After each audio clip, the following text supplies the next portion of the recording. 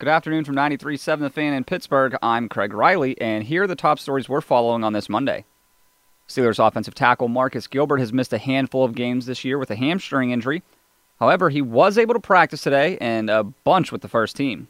Gilbert said it's a trap game that awaits them at Indy on Sunday, and they must be focused all week. Not shoot ourselves in the foot.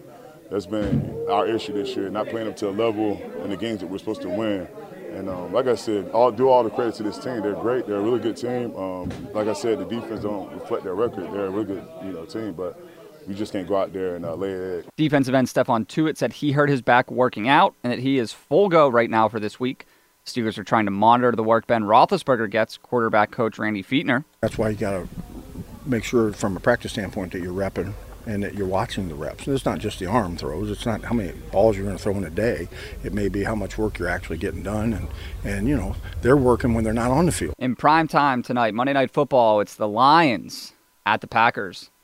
Tampa Bay is shutting down Jameis Winston for a couple of weeks with his shoulder injury. Speaking of the Buccaneers, wide receiver Mike Evans has been suspended one game for his role in a scuffle against the Saints this past week. He is appealing.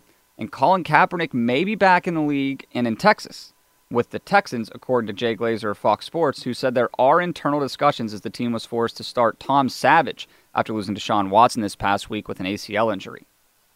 The Pens are dealing with injuries as well, and there were good days for defensemen Justin Schultz and Matt Hunwick.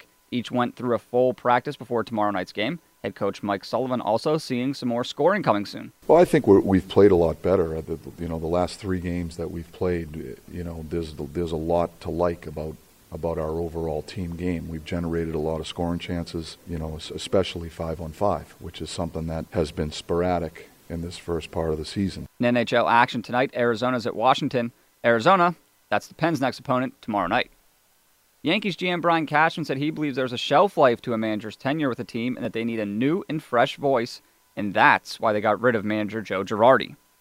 I'm Craig Riley for 93.7 The Fan.